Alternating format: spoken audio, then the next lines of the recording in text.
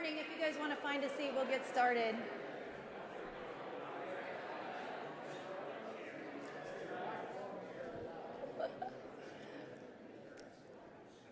Good morning. How are you? Tim is away this morning, and so I'm here with you. I'm Mandy, if I have not met you yet. Thank you, Larry. Thank you for the shout out. So we have been talking the last few weeks about Christian practices or habits. And these are habits or knowledge that we can acquire only from doing it like a practice. Like yoga, like if I would do what is the tripod pigeon, lotus, eagle, there's a thing. I'd have to practice. I couldn't just get into those poses immediately or even after a long time. And like yoga, we're not born knowing how to do it. Christian virtues are learned. The Greek word that Tim introduced a couple weeks ago called arete, I think is how you say it, implies action or function that helps a thing or these virtues operate as they were intended to help it express its true nature. And these habits or virtues are supposed to allow us to operate or live as we were created to. Is there any way I can get more light? Like I can just barely see. Anybody know anything about that? Anyone in the back? Maybe, I think Colton will hear me say that. If there's any way I can get light, like right here. Like, is that funny? I'm like straining. I'm sorry. Okay, well, I might just have to strain. I'm sure they're working on it. So let's see. So virtues are to make us as a community distinguishable from the world, not a bunch of, are you just going to stand there for me? No, that's okay. I would need you to stand here the whole time. Didn't know if she was serious. Maybe that could help. We've completely lost control. Do you need me, Colton? Okay. Christians were intended to be bodies, and we are intended to be a body that was built for compassion, for patience, for forgiveness, for gratitude, for love and peacefulness. And these virtues or habits are how we view the world and how we interact in and conceive of the world. And they're embodied in our actions. So more than just an attitude, more than like a state of mind. Christians as a people are not meant to be co-opted by any other political or cultural power or agenda. They're intended to embody God's intention for humanity.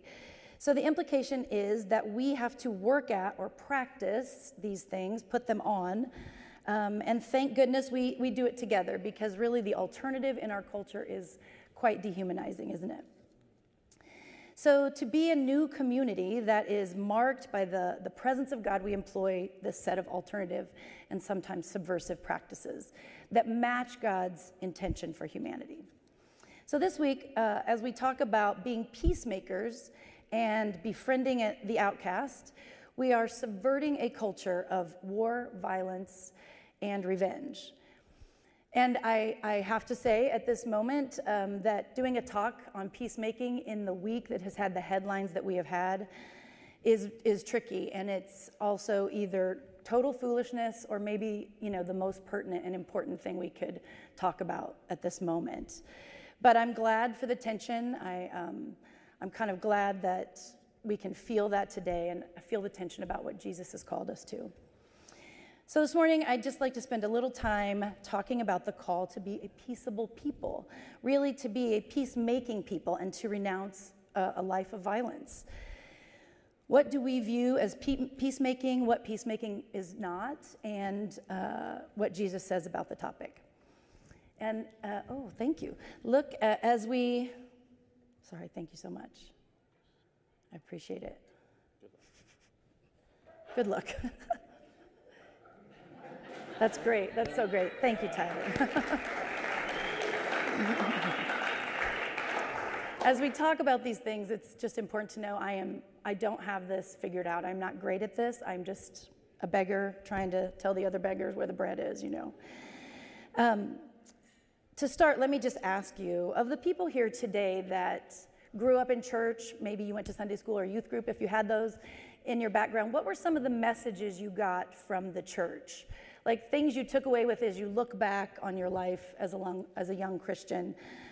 Is there something that for sure stood out to you as a message the church was giving you? Anyone? You can just hold it in your head. Actually, let's do that. The reason I ask is because I remember back to the messages or the lessons that really stood out for me that I came away with from a life of kind of growing up in the church. And like things like love the Lord your God with all your heart. So, and that's a good thing. Give your heart to Jesus, however many times that might take. The church taught me how to resist the temptation for lust, and for sure, don't be sleeping around, don't have sex before you're married. That was a biggie in my church. But I do remember one message. I don't remember one single message on resisting the temptation for violence or being a peacemaker or how to even just resist any of that. So, why do we worry? At least this is the message I got. Why would we worry about peace if heaven was the goal? Historically, the church has been really passionate about, I think it's fair to say, certain things, certain ideas, about going out, spreading the good news of the gospel, baptizing new believers, but not maybe as concerned about teaching those people how to obey Christ's commandments or live as Christ actually taught us. So we end up with a lot of people who believe in Jesus for sure, but don't live by his teachings. The result is that we end up with what Dallas Willard calls vampire Christians, who want Jesus for his blood, but nothing else. They want to be forgiven certainly, but not too concerned with his actual commandments. So what do we think about when we think about in our culture about peacemaking and the message we get in our culture? Maybe you think about being meek and mild and maybe a little passive. This is a very self-actualized crowd. I'm sure that's what you think.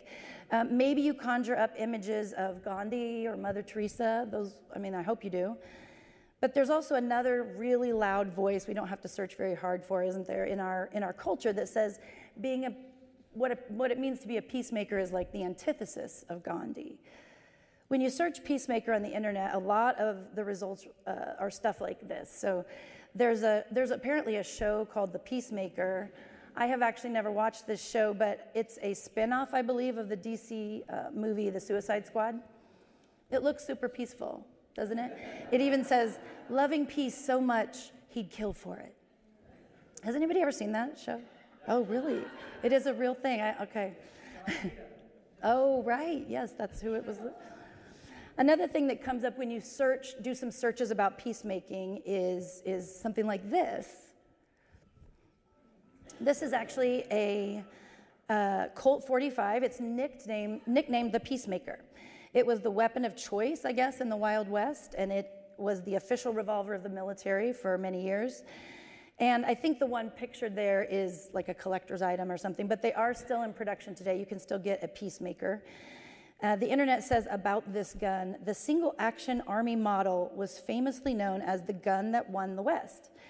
And, what a better firearm, they say, could be selected to honor those brave men and women on the frontier who fought on the side of law and order at a time when there were many who would disturb the peace.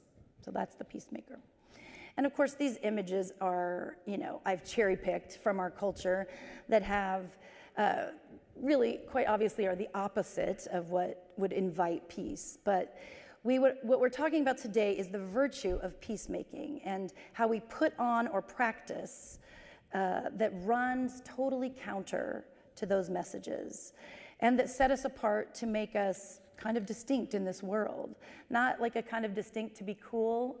None of my experiences with Christian virtues, and certainly not peacemaking, have ever made me cool or, social media worthy for sure. So let's look at what Jesus says about being a peacemaker. There's actually quite a lot. The Gospel of Luke begins with the proclamation that Jesus will guide our feet into the way of peace. At Jesus' birth, an angelic choir sang, "Peace on earth." On numerous occasions during Jesus' ministry, he offered men and women words of peace. Go in peace and sin no more. Peace I leave with you, my peace I give to you. I have told you these things so that in me you might have peace. Many churches, following the example of Jesus, share the peace on a Sunday morning. with each other. They say, like, if you've ever been to a church that does this, the peace of the Lord be with you and also with you is the response. Our version of that is what we just did, is as we dismiss the kids, we turn around and say hi to each other. We assume, at least the vast majority of us anyway, that ours is a religion of peace, peacemaking and peace loving. And I think if we were to look at kind of the three big narratives or temptations in life that we talk about around here sometimes, the narratives of money, sex, and power that are as old as humanity. Even Nietzsche would say that life is all about power. Power is kind of the ultimate, how to get it and how to keep it. If those are the chief temptations of the world that we live in, and our calling is to use those things in generative ways, then I think it's fair to say for the last about 1,700 years in the area of power, the church has been really compromised. But regardless, it doesn't matter. Jesus sends us as peacemakers into a world that is ugly with violence and hate. We aren't given the choice whether or not we would like to be peacemakers, and we're certainly not given the choice about what kind of world we're sent into. And as bad as things may be, this is the only world we have, and if we're going to be true to our calling as the church, we have to be peacemakers. So what did Jesus mean by peacemaker? At the beginning of Luke, just at the beginning of Luke's gospel, Jesus will guide our way to peace, it says. But by the time we get down to Luke 12, and at certain times in the lectionary, these verses are often together on the same day, it says, "Do you think that I have come to bring peace to this earth? No, I tell you, but rather division. From now on, 5 in one household will be divided, 3 against 2 and 2 against 3. That doesn't sound terribly peacemaking, does it? In his really great commentary on Luke, N.T. Wright, he writes these commentaries that are very accessible. It's called like Luke for everybody or something like that. He tells this story about how the composer Beethoven used to sometimes play a trick on his very polite and formal audience, especially when he kind of sensed that they weren't really listening to the music or they weren't interested. He would perform one of his piano pieces, and it was a slow movement, which would be really gentle and beautiful, and he lured the audience into this kind of cozy place, quiet and peaceful. And then just as the final notes were like fading away, Beethoven would bring his whole forearm down on the keyboard with a crash and laugh at the shock that he gave the audience. Wright says that this section in Luke is probably just like that in Beethoven.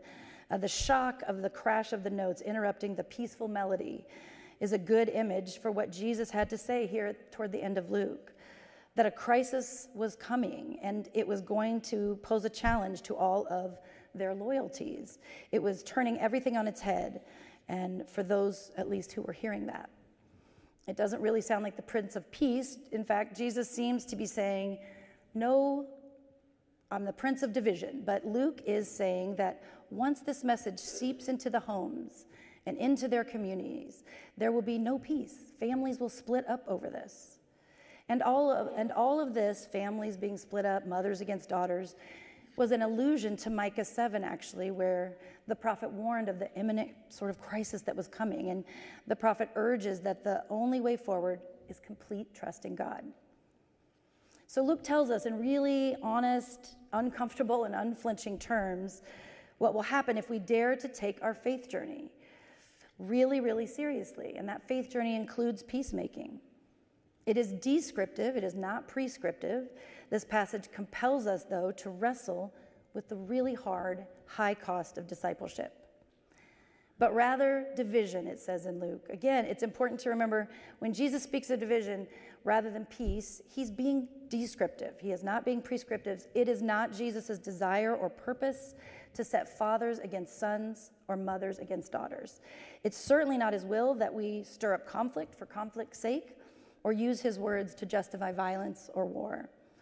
But his words are necessary. They're a necessary reminder that the peace that Jesus offers us is not the fake peace of denial, of dishonesty, or a harmful accommodation.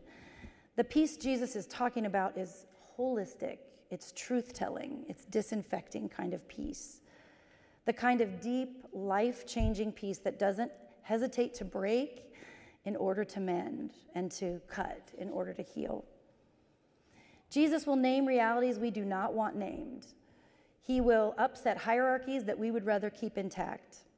He will expose lies that I tell myself out of laziness or cowardice, and he will disrupt dynamics in our relationships with ourselves and with each other that keep us from wholeness, because the shalom of God is about so much more. This is not because Jesus wants us to suffer. It's because God knows that real peace is worth the struggle. We're not working for peace so we can feel safe and comfortable. Consider the fact that Jesus forced choices from just about everyone he met during his years in ministry. No one met Jesus without feeling compelled to change. Jesus consistently brought people to the point of crisis or tension, movement or transformation. He consistently led people to decisions that their families and their communities just didn't understand. Jesus himself was considered kind of crazy by his own mom and his brothers and sisters. Still, the status quo just held no sway for him. His project was shalom or nothing. Flannery O'Connor has this great quote. It says, "You shall know the truth, and the truth shall make you weird." I love that. We could probably add, "You shall know the truth, and the truth shall make you a pariah or gossiped about or a troublemaker at Thanksgiving, you know?" And so I have to ask myself, when was the last time I let my faith divide me? When was the last time I allowed Jesus to bring me to a point of a saving crisis? When was the last time my faith life encouraged a holy shakeup or division or change? In other words, what am I most invested in? My comfort or being a peacemaker? And I know this all sounds a little antagonistic and maybe even a little hostile for a talk on peacemaking, but welcome to Life with Mandy. I would rather kick in the door than, so like I said, this hasn't come naturally for me, but I think that peacemaking and a call to denounce violence is what we're called to, even if it doesn't come naturally to us. Those are the things I had to be converted to. And so I'll tell you about what converted me and made that conversion happen. One is the witness of Jesus, kind of obvious, I suppose. And the second one is the logic or motivation of Jesus. And 3 would be the shape of the whole New Testament. So we'll just pick one of those, but we'll look at the second one, what I'm calling logic or rationale. So if we look at the Sermon on the Plain in Luke 6, here's the logic sort of explained. "But I say to you that listen, love your enemies, do good to those who hate you, bless those who curse you, pray for those who abuse you. If anyone strikes you on the cheek, offer them the other also. Do to others as you would have them do to you. If you love those who love you, what credit is that to you? For even sinners love those who love them. If you do good to those who do good to you, what credit is that to you? Even sinners do the same." So remember, we're looking for the logic, but not just the what, but the why. "But love your enemies, do good and lend, expecting nothing in return. Your reward will be great, and you will be children of the Most High. For he is kind to the ungrateful and the wicked. Be merciful just as your Father is merciful." So what's the rationale behind renouncing violence in our lives? Is it because nonviolence works? I mean, we certainly have learned a lot from Martin Luther King, from Gandhi, have we not? We've learned a lot in history about the power of nonviolent resistance.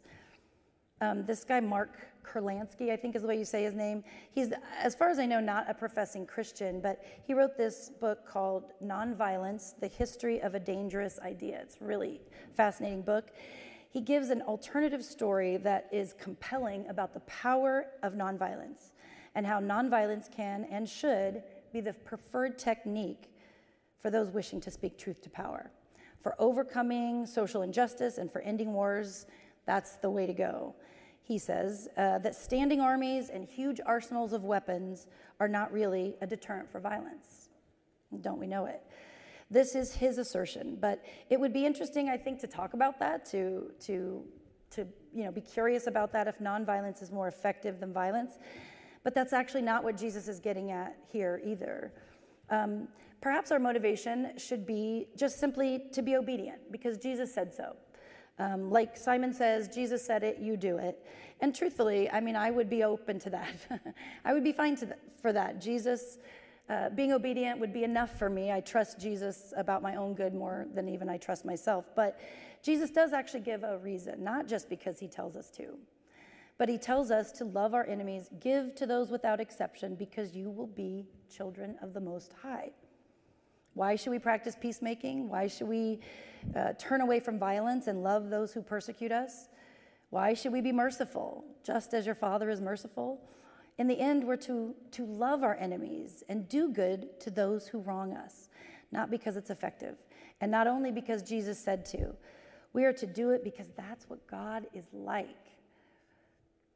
The psalmist tells us, our God is gracious and compassionate and slow to anger, rich in mercy, abounding in love. His compassion is over all that he has made. And if that is what God is like, then we as his children are to be the same way. If we want to understand what God is like, we look to the Son, we look to Jesus. Colossians tells us that he's the image of the invisible God. And what does the Son do? Well, Romans tells us, for while we were still weak, at the right time, Christ died for the ungodly. Indeed, rarely will anyone die for the righteous person, but God proves his love for us in that while we were still sinners, Christ died for us. Paul goes on to say a little bit later in that passage that we were once alienated from God, God's enemies. We had no regard for God's commandments, living as if there were no God. And how does God treat us? Does he destroy us, kill us? No, he pursues us in love and grace and woos us and wins over our hearts. Here's a people in Romans who had gone about life as if there was no God, rejected God in every way, at odds with God. But God so loved the world that he gave his only Son. That's the logic. And of course, it defies logic, really. But that's the logic behind Jesus' teaching about peacemaking and nonviolence. God loves his enemies, and we are to also. Nothing displays more of God's character than loving our enemies. Peacemaking is at the heart of the gospel because it's at the heart of God. Nothing else communicates the gospel so incredibly clearly or points to the heart of God as directly or looks to the reality of the kingdom of God so clearly as peacemaking, loving our enemies. Eugene Peterson once said, I'm a pacifist, but pacifism doesn't offer a way to change the world. Instead, it offers us a witness. There's this incredible book. It's actually a chapter in a book by Richard Hayes. It's called The Moral Vision of the New Testament. He has a chapter in this book that is really the single best, I think, comprehensive kind of treatment of nonviolence that I've ever read, at least. He says, only when the church renounces the way of violence will the people see what the gospel means, because then they will see the way of Jesus reenacted in the church. So I guess the question is, what is lost when the church is compromised in this area? A lot. A powerful witness to God's character in the coming kingdom is lost. When Christians just sort of merge together with the culture of violence, the culture of powering up, of revenge and retaliation, we lose that witness. Instead, I'm afraid that we have to be willing to let the gospel, like a hammer that breaks a rock into the pieces, as it says in Jeremiah, shatter some things in our lives. Are we willing, for example, to allow the gospel to shatter the monolith of white privilege in America? Are we open to God's hammering when it comes to our just mindless consumerism and our need to acquire? Can we allow God to break the indifference to death and addiction to guns that have turned places that should be totally safe into unsafe places? Are we open to God breaking our hearts with compassion so that we can welcome into our midst the stranger, the refugee, the immigrant? Because you know what else is a Christian virtue that takes a lot of practice is pairing with the outcast. It's totally countercultural, isn't it? Our culture tells us that we should keep them out. Whoever the them is, keep them at bay. But I think that we have to be linked with the outcast to see through all of our own stuff, our proclivity for that violence, our affluence, our power that blinds us to the good news. And Jesus moves against that at every turn of his ministry, doesn't he? He lived in solidarity with the poor, the lowly, the sick, the demon-possessed, the adulterous woman, all women really he stood on the side of, the leper, the sick, the unclean, all of these stories, the tax collector, the foreigner. He hung around with all the outsiders. Standing in solidarity is not a feeling of goodwill or tenderness. You might feel that, I hope you do, but it's a practice. It's not a feeling. It's to find unity with a group that is not our own, but that we know somehow our fates are tied together, and then expressing that unity through action. Solidarity acknowledges that we are different, but we're tied. Our futures are linked. To stand together with ragamuffins is a huge part of being a peacemaker. It's actually the quintessential peacemaking move, is the inclusion of the outcast, and to pray and work for the redemption of whatever made them outcasts in the first place.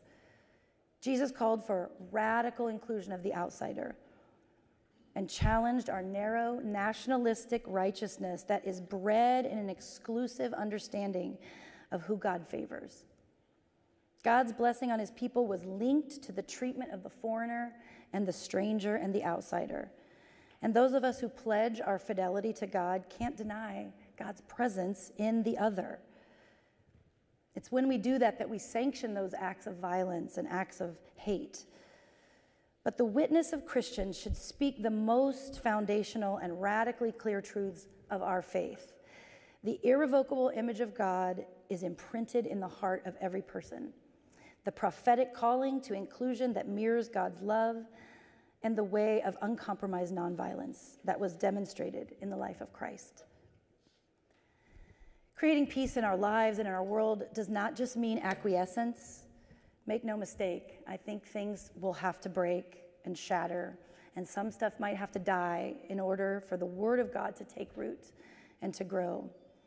Whether it's just an ugliness in my own personal life or a corporate failure in my communal or national life. I think the question that matters is, do I trust God to break what needs to be broken? Do I really want to engage God's word in my life at the hardest and stoniest center? I don't know. I don't know the answers to those, truthfully, right now. But let me just close with a quote from Stanley Hauerwas. He does a lot of stuff on nonviolence and peacemaking. He says, this is so Stanley Hauerwas, so we as Christ's disciples ain't got nothing to lose anymore. That's a great advantage because as a people with nothing to lose, we might as well go ahead and live the way Jesus wants us to. We don't have to be in control or be tempted to use the means of control. We can, like the first Christians, be known as people that don't BS the world. And I'm hopeful because being a people of peace is ultimately about God's victory in the world. It's not about us. Amen? Let's pray. You can stand if you'd like. Father, we pray to the Prince of Peace. Lord, give us strength to those of us who are doing the long work for peace that might seem just fruitless right now. Strengthen our resolve and don't let us feel alone in that work. We pray that we would model unity and reconciliation across lines of division. Help us to all choose the rigorous path of peace, that we may offer ourselves nonviolently for the cause of peace in our homes, in our relationships, and in our world. In your name we pray. Amen. We are going to receive communion together at this moment. If you are new to redemption, how we do that is the ushers will come forward and people will dismiss you row by row. You just come down, go to any of the lines that are here. The servers will say to you, remember the body and blood of Christ. You can respond with amen, or I will remember, whatever you're comfortable with. First, we're going to read the scripture from 1 Corinthians 11. When the Apostle Paul told the church, For I have received from the Lord what I also passed on to you. The Lord Jesus, on the night he was betrayed, took bread, and when he had given thanks, he broke it and said, "This is my body, which is for you. Do this in remembrance of me." In the same way, after supper, he took the cup, saying, "This cup is the new covenant in my blood. Do this whenever you drink it in remembrance of me. For whenever you eat this bread and drink this cup, you proclaim the Lord's death until he comes." Let's pray. Father in heaven, we ask you to bless this bread and this cup. May it be to us a spiritual food and drink and a means of your grace. As we receive it into our bodies, Lord, may we receive it. May we receive you once again. Come live inside us and make us new from the inside out. Then send us out into the world to be salt and light, and let the world feast upon us and taste and see that you are good, so that all may know your goodness. We pray this in the name of the Father, Son, and the Holy Spirit. Amen. Will you come?